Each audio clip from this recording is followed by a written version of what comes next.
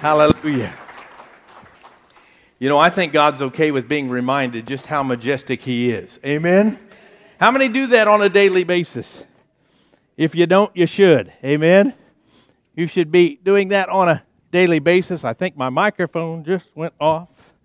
I think it's coming back on. I have nothing to do with that part. This part I do, and sometimes this doesn't line up with this, but you'll bear with me. Amen? Thank you very much. I asked for it. You're right. I love you guys. You guys are awesome above awesome.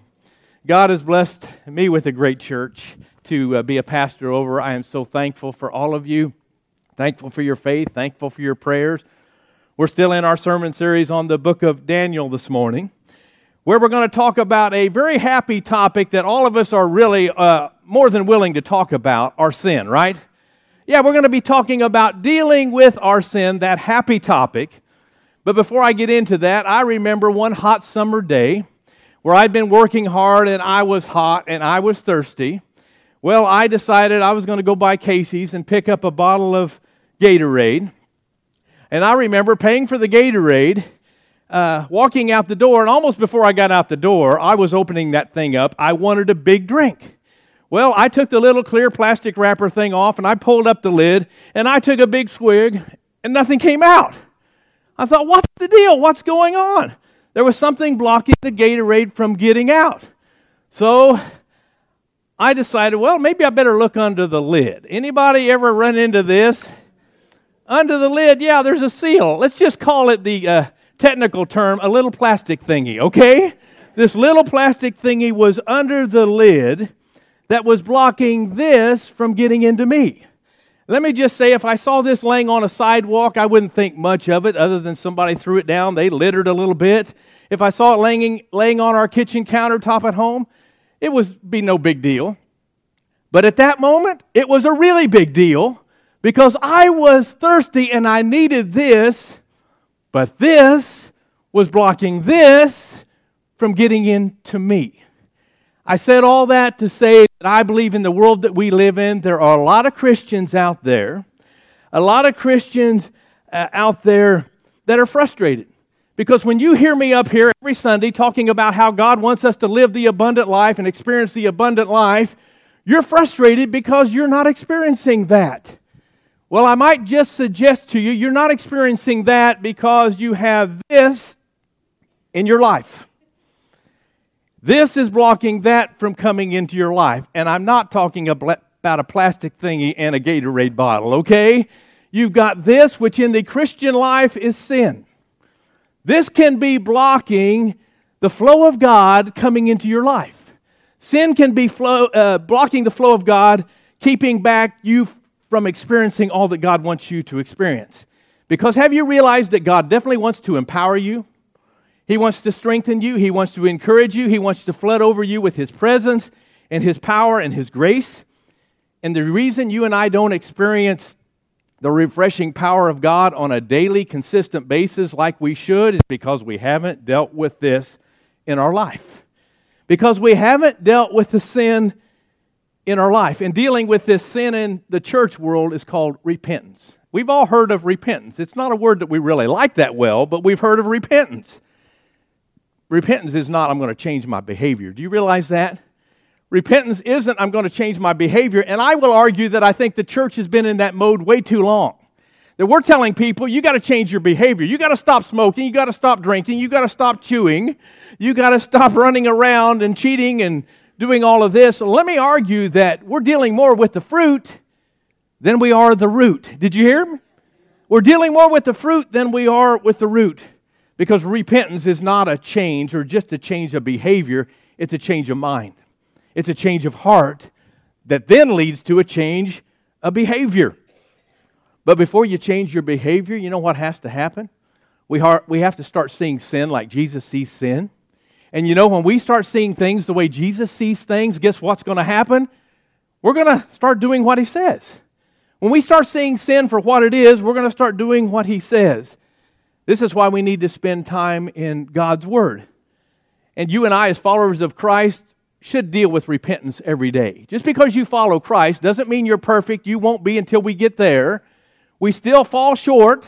We still sin, and we need repentance, daily repentance in our lives, and it's a changing of our mind and heart that leads to a change of our behavior. You know, you and I can have this plastic thingy in our life, and we can come into a church service and we can sing as many praise songs as we want. We can say as many prayers as we want to say. But this doesn't come off automatically in our life. Do you realize that? It just doesn't drop off one day. It takes some effort, and the only way you're going to receive the refreshing power and the abundance of God in your life is to deal with this that's in our life. To deal with this thing called sin in our life. That's why I think some people can come to church. They can have a good time. They can hoop and holler. They can get excited. They can get goosebumps. But they can leave unchanged. Because they only came in and they hoop and hollered. They got goosebumps and they walked out unchanged. I think that's why a lot of churchgoers spend their whole life in church, hearing the word every Sunday, but never are changed. And you know why that could very well be? Is because they still have this in their life. They still have this blocking whatever's going on or whatever God wants to do in their life, because this is still there, and it's still blocking the flow of God getting into your life. This is still there. This is still blocking the abundant life that God wants you to, and me to experience every day in our lives. But we've got a problem with this. So my big question is, early on in the message, what is this in your life? Think about it. Let the Holy Spirit work in your heart. What is this in your life, that thing that you need to stop and deal with?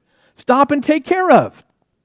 With some of us, God's been dealing with that thing or those things for maybe weeks, months, maybe even years. And it's holding back the power of God from coming into your life. And it's holding back the power of God from stepping in and being the God that He wants to be in your life. Do you know how much God loves you? Can you imagine how much He wants to come into your life? Do you realize how much this thingy is keeping God from coming into your life? Because God has to separate Himself from the sin. God is waiting for you and I to deal with what's going on in our life. You want refreshment from the Lord? It starts with repentance. Amen? The truth is, revival always happens after repentance. Always. You repent first and then revival comes. So what is this that needs to be removed from your life today? Now let me get into the 4th chapter of the book of Daniel.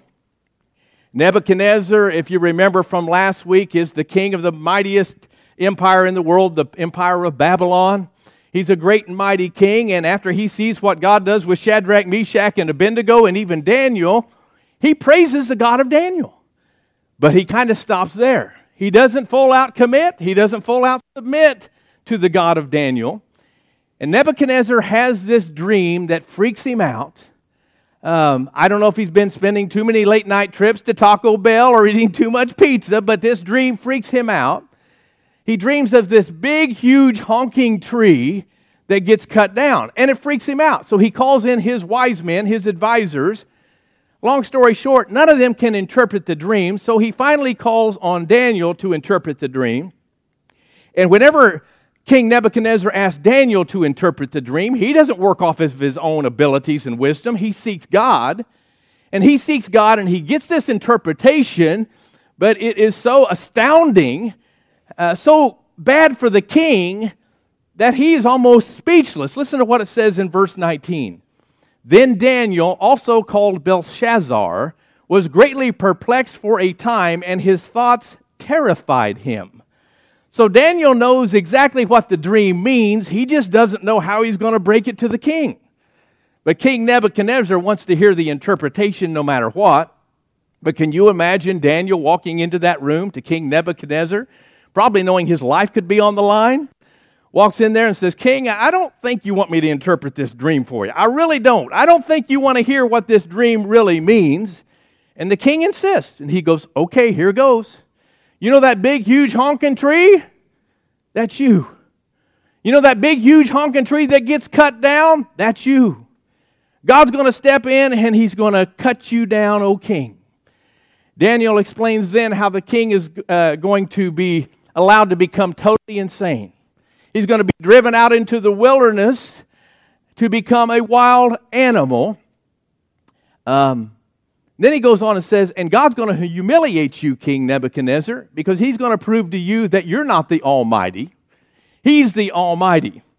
Then Daniel pleads with the king to change his course, change his ways, and repent. Daniel 4:27, this is him telling the king to do this. Therefore, O king, be pleased to accept my advice, renounce your sins. Another way to tell him, you better repent, king, by doing what is right, and your wickedness by being kind to the oppressed.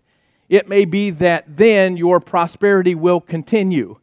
So Daniel is just being honest with the king. He's saying, if you're not going to stop doing what you're doing, it's not going to go well for you, king. It's not going to go well. In fact, it's going to get bad, really bad. You know what? Today, I believe the best revelation you and I could ever get from God is to have a real understanding and a realization of our own sinfulness. Do you realize that God allows us to see our sinfulness not to punish us, but to correct us, actually to lift us up? Because He knows above everyone else the long terms of this being in your life. Day after day, year after year, God knows what happens, and it doesn't go well, and it doesn't end well. Look at verse 28. All this happened to King Nebuchadnezzar. All this that was prophesied happened to the king. But look at verse 29. Shows the mercy of our God. 12 months later, notice that God's judgment doesn't fall immediately. He gives him 12 months. He gives him a whole year to repent, to get things right, to turn things around, to renounce his sin and repent. And he doesn't. It says, so 12 months later, as he was walking on the roof of the royal palace of Babylon, he says, Is this not the great Babylon I have built as the royal residence by my mighty power and my majesty? Now, to his credit, under his leadership, he had accomplished some pretty major things for Babylon. Historians would agree that he did some pretty major things to the empire of Babylon. He expanded the city of Babylon. He created himself and built himself a brand new palace. He restored and enlarged all the cities. He refurbished the streets, and he even expanded and rebuilt the walls around the city for protection. But after it was completed, guess what old Nebuchadnezzar does? He goes up on the roof of his brand new palace and looks out over his brand new city that he has built. And that's when he says what I just read before, but I'll read it again.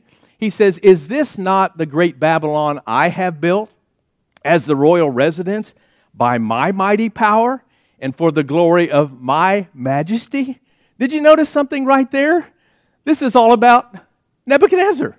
This is all about him from front to back, from top to bottom. In verse 29, we see this mighty king taking a stroll on the roof of his brand new royal palace right before he commits one of the biggest sins in his life that changes his life forever. Well, I don't know about you, but when I read that story and I hear that story, it sounds familiar. A king on a roof before a fall. Is anybody tracking with me? A king on a roof before a fall. Kind of reminds me of the story of King David, who was strolling on his roof of his royal palace one day right before he committed the big sin with Bathsheba. It's no accident that they're talking about a rooftop. I believe that's symbolic of a high, lofty place. I believe that's symbolic of a place of pride. The Bible says that pride comes before a what? A fall. Pride comes before destruction or before a fall. Maybe the symbolism is perfect for these two guys because David at that point was kind of arrogant, maybe a really arrogant person. Nebuchadnezzar was without a doubt a very arrogant person. And both of these guys were brought down not by somebody else's sin, but by their own sin. Both these guys were at the top of the chain when it comes to power and authority, and they both fell because of their sin. And don't miss this next part, because Nebuchadnezzar messes up, and he messed with God's glory. Let me tell you, anytime you mess with God's glory, it's not going to end well with you. Look at verse 31. Even as the words were on his lips, a voice came from heaven. This is what is decreed for you, King Nebuchadnezzar. Your royal authority has been taken from you. You will be driven away from people and will live with the wild animals. You will eat grass like the ox 7 times, which means for 7 years. 7 years will pass by for you until you acknowledge that the Most High is sovereign over all kingdoms on earth and gives them to anyone He wishes. In other words, God is saying, King, this isn't about you. This isn't about you. The only reason you are who you are is because I have made you who you are. But King Nebuchadnezzar was trying to take all the credit, take all the glory that belonged to God. You've got a big problem when you're there trying to take all the credit and all the glory when all the credit and all the glory belongs to God. Amen? So he's got problems. Look at verse 33. Immediately, what had been said about Nebuchadnezzar was fulfilled. He was driven away from people and ate grass like the ox. His body was drenched with the dew of heaven until his hair grew like feathers of an eagle and his nails like the claws of a bird. So right here, we've got Stephen King colliding with Scripture. Amen? We've got this horror film that comes to life. What's actually happening here is Nebuchadnezzar is an illustration of the end result of somebody that totally rebels against God. And I think he's a warning to all of us that the further we get away from God, the more beast-like we become. Think about that. Further we get away from God, the more beast-like we become in our ways. And think about who this happened to. Nebuchadnezzar, one of the greatest monarchs in the world, the most powerful king in all the world. Because of his sin, he was driven out of the palace. Because of his sin, that beastly heart that he had was exactly what he became. He ate the grass in the field like the ox.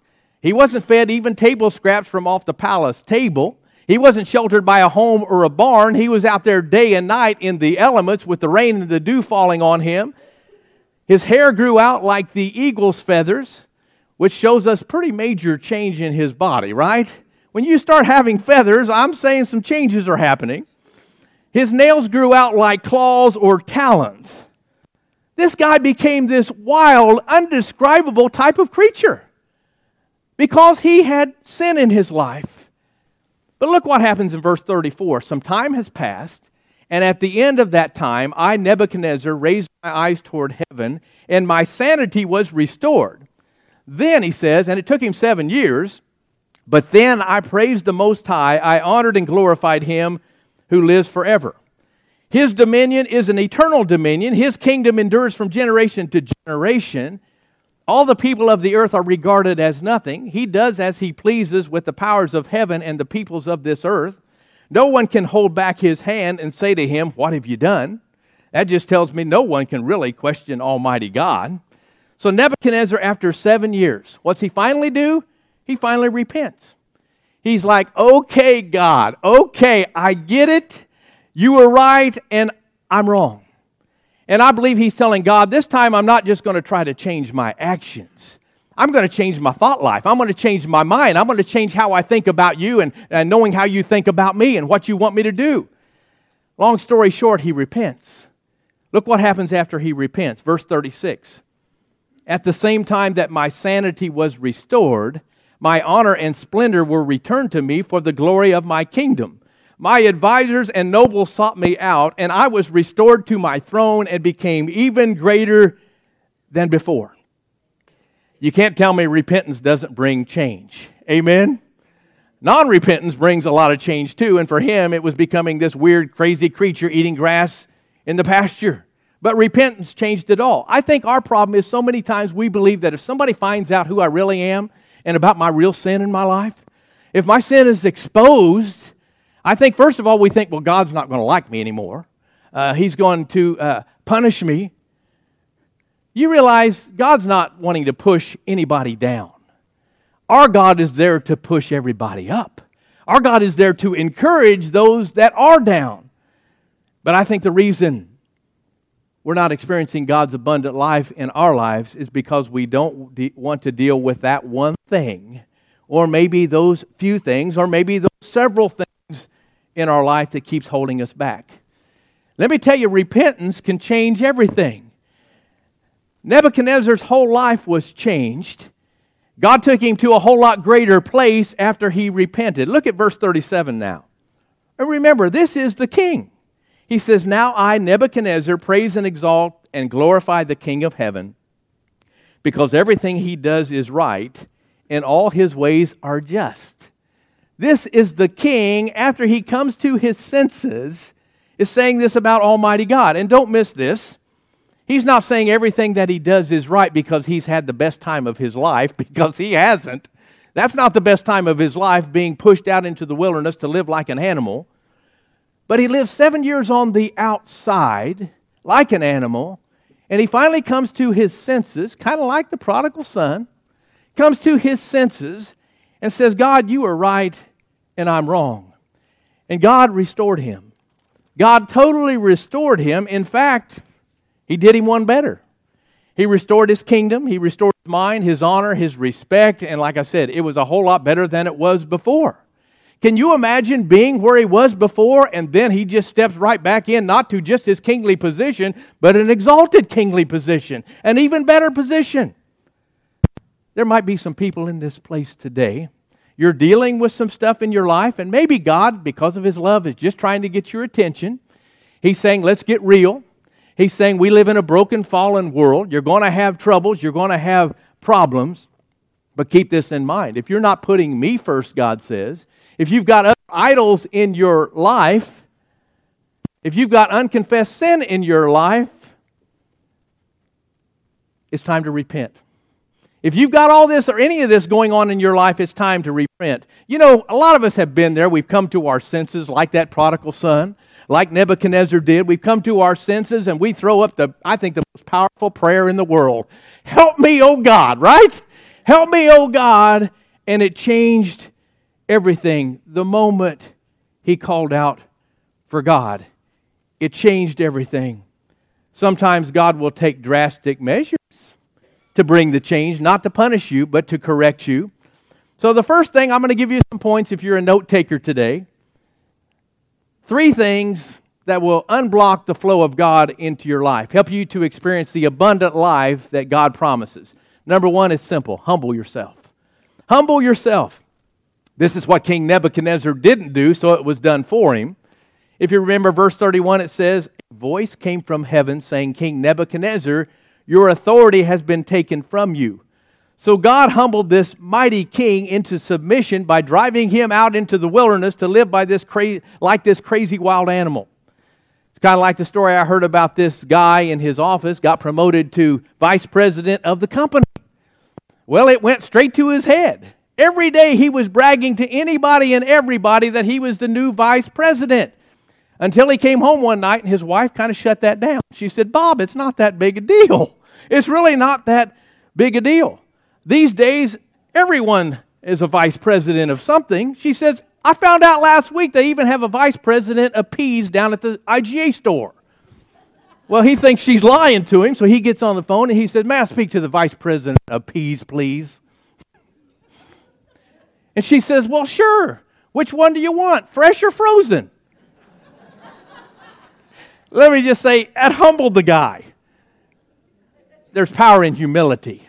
The Bible even tells us to humble ourselves. James 4:10 says, humble yourself before the Lord and He will lift you up. If you're willing to humble yourself, God is willing to lift you up. If you're not, He doesn't make us a promise to lift us up. But if you're willing to humble yourself, He will lift you up. Because humility is not just an attitude, it's a lifestyle. Humility is actually saying, God, you're right and I'm wrong. And if we would just learn to humble ourselves, guess what could happen? Anything. God could do anything He wanted if we would just humble ourselves before the almighty throne of Almighty God and say, God, you're right, I'm wrong, you're the power, I'm not. You've done all this and I haven't. Just to humble ourselves. Humble yourself before the Lord and He will lift you up.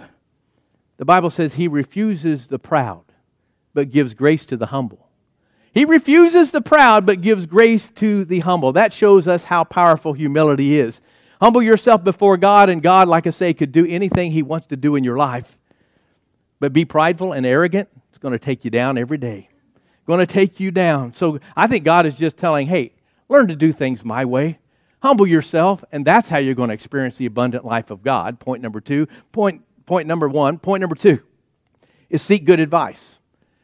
If you want to experience the abundant life in your life, seek some good counsel. Did you notice in our story, the first thing that Nebuchadnezzar did was not to seek good counsel? He goes to his wise men, his astrologers, his gurus to interpret the dream. Even though he knows Daniel is a man of God, even though Daniel has interpreted other dreams, he doesn't go to Daniel first. And you know why I think he didn't? Is because he knew that if he went to his astrologers and wise men, they would tell him exactly what he wanted them to tell him. They would tell him what he wanted to hear. They would say, elevate the king above his already elevated ego. We don't know exactly how that all plays out, but one thing I do know, when he called on his wise men of his kingdom, they couldn't translate the dream.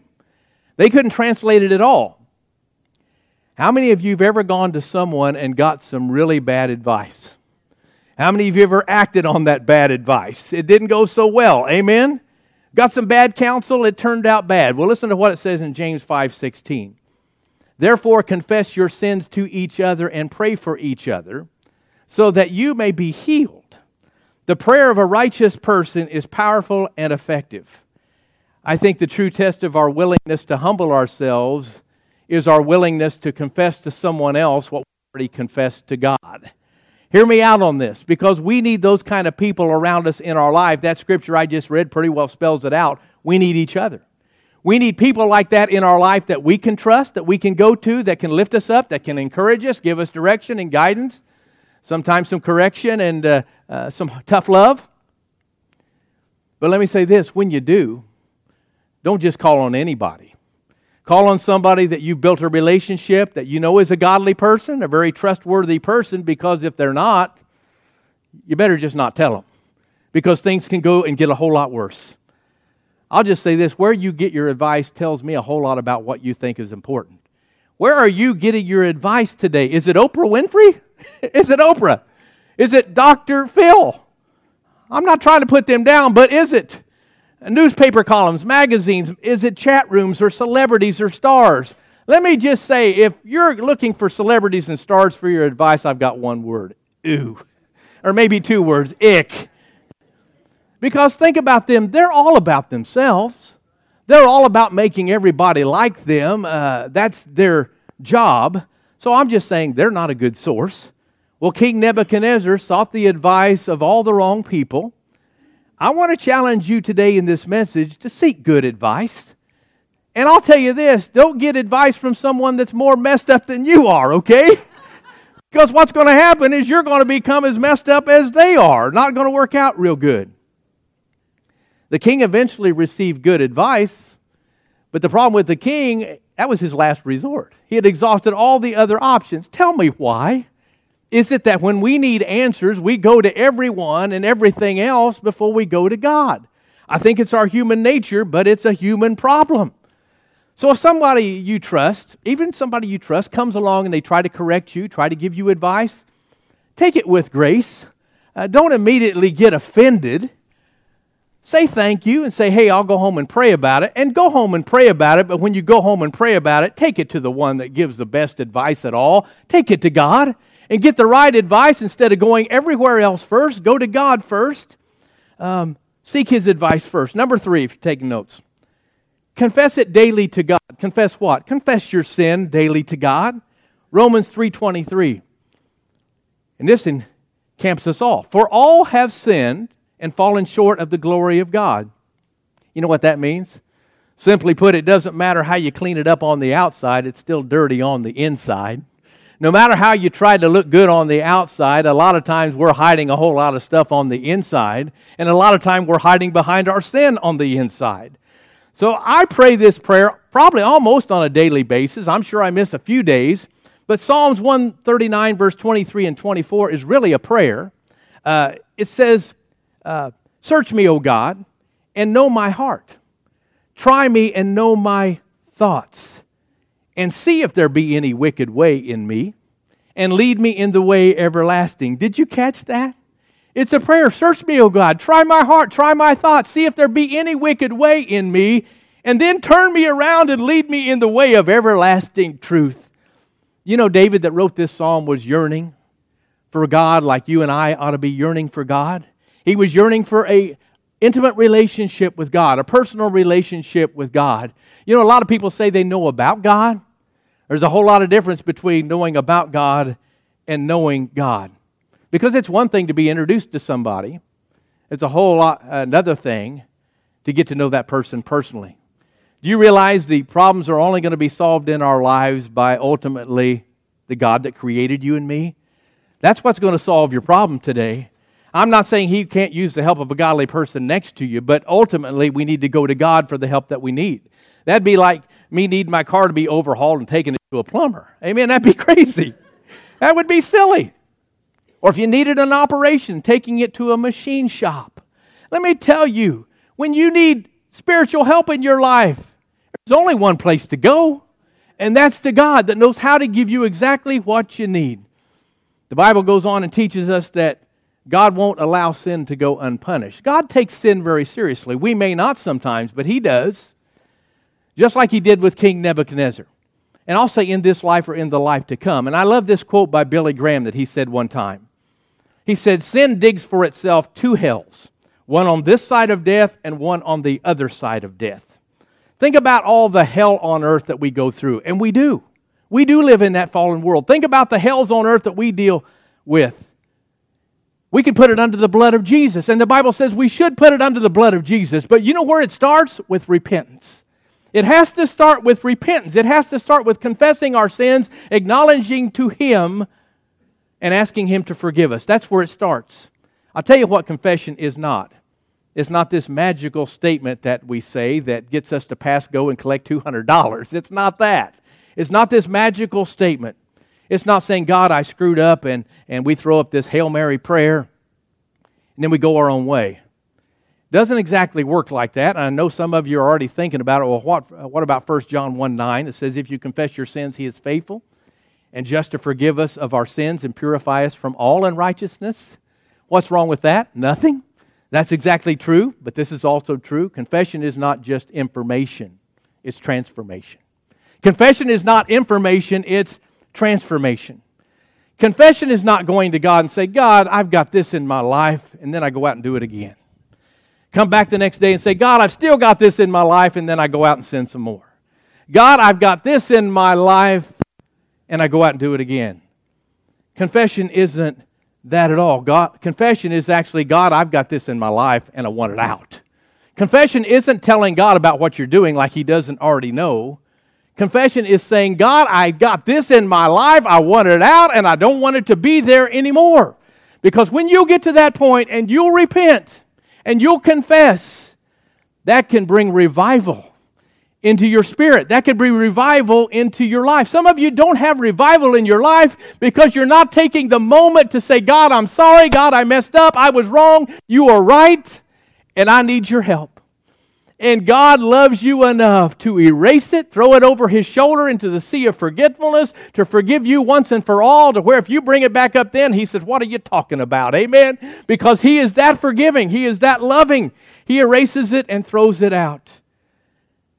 We just need to get to the point to let revival break out in our lives. God definitely wants us to be full of joy, but do you realize sometimes the fullness of God's joy and the abundance of His life is only going to come when we deal with this in our hearts, when we deal with this in our lives, and when we remove this. And I'm not saying we can do anything, but we remove it by taking it to Him, giving it to Him, and saying, "God, I need you to take this out of my life." Could you stand to your feet this morning? I know, because we're only human beings, and I have to say I'm probably one of the biggest sinners in here. Every one of us have sinned and fallen short of the glory of God. Do you think that causes God to love me any less? No. You think that causes God to love you any less? No. In fact, let me read a scripture, Revelation 3:19. And these are the words of Jesus, the resurrected Jesus. "Those whom I love, I rebuke and discipline." So He has a reason. "Those that I love, I rebuke and discipline, so be earnest and repent." You know what would scare me to death?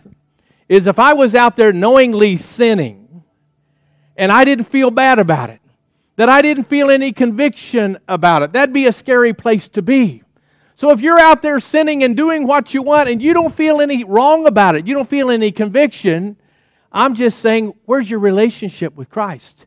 It might not be exactly where you thought it was. Verse 20, Jesus says this, and I love this scripture. Here I am, I stand at the door and knock. If anyone hears my voice and opens that door, I will come into him and eat with him and he with me. I love that because I can visualize Jesus standing at the door of my heart, knocking, wanting me to open it up. Wanting me to open it up and let him in. In other words, I think he's saying today, goes along with this message, hey, you know that thing right here, this little plastic thingy, that sin in your life, it doesn't have to separate us anymore. You can repent, you can be forgiven, and you can be restored. Jesus says, I'm on the outside of the door, and I'm knocking, and I'm wanting in. If you've never accepted Jesus here for the first time, Jesus is knocking on your door. Jesus is knocking on your heart. And He's wanting to come in because do you realize, and I do funerals all the time, if you're not ready, you're lost. We have to live ready, people. We have to be ready when that trumpet sounds, and we have to be ready when we take our last breath here, so our first breath will be in heaven. Amen? I'm just saying if you're not ready, you have a God that loves you more than you could ever imagine. He loves you from the deepest depths to the highest heights. He loves you for the widest widths. He loves you in every way that you can't even imagine. But it's still up to you. What are you going to do with this in your life this morning? With every head bowed and every eye closed, we're going to pray a scripture this morning. It's that scripture, Psalms 139, verse 23 and 24. I'm not going to pull out a whole list of sins that you guys could have committed, and I could have pulled them out, but I'm not. I'm going to let the Holy Spirit direct you today. Let Him convict you of whatever's going on in your life. But could we, and you can open your eyes and look up here. We've got it on the screen. I want you to pray this with me. Could we start here right now? Just search me, God, and know my heart. Test me and know my anxious thoughts. See if there is any offensive way in me, and lead me in the way everlasting. If you prayed that prayer and meant it, I believe that right now God is moving. God is moving. Could we bow our hearts in prayer? Because I believe God is here to move right now. He wants you to think of the thingy, plastic thingy in your life. The thingy that has brought destruction or will bring destruction into your life. And I want you to take this moment of quiet and say, God, I'm sorry. You are right and I'm wrong, and I know that I need your help. Just pray that within your own heart right now. Thank you, Jesus. Thank you for true repentance, God, that's going on in this room today. Lord God, I pray that you would help each one of us to come to you with repentant hearts today. Open our eyes to our own sin. Let us see how our sin is blocking the flow of your presence and blocking the flow of your abundance in our lives. Lord, I pray that you would bring renewal into our hearts and our minds. That you would totally renew our walk with you. Father, I pray that renewed commitments are being made this moment. And I pray that you would transform us into the people that you have called us to be. God, we need you. We can't go through this life on our own. You didn't create us to. We need you. We ask for forgiveness for our sin. We pray that you would lead us and guide us and direct us to become all that you've called us to be, to experience the flow of your presence into our lives like never before. In the mighty name of Jesus. And if you agree with that, just say amen. And can we give Him a hand clap of praise? Hallelujah. Thank you, Jesus. Thank you, Jesus. Hallelujah. Go out and change the world for His glory. God bless you all.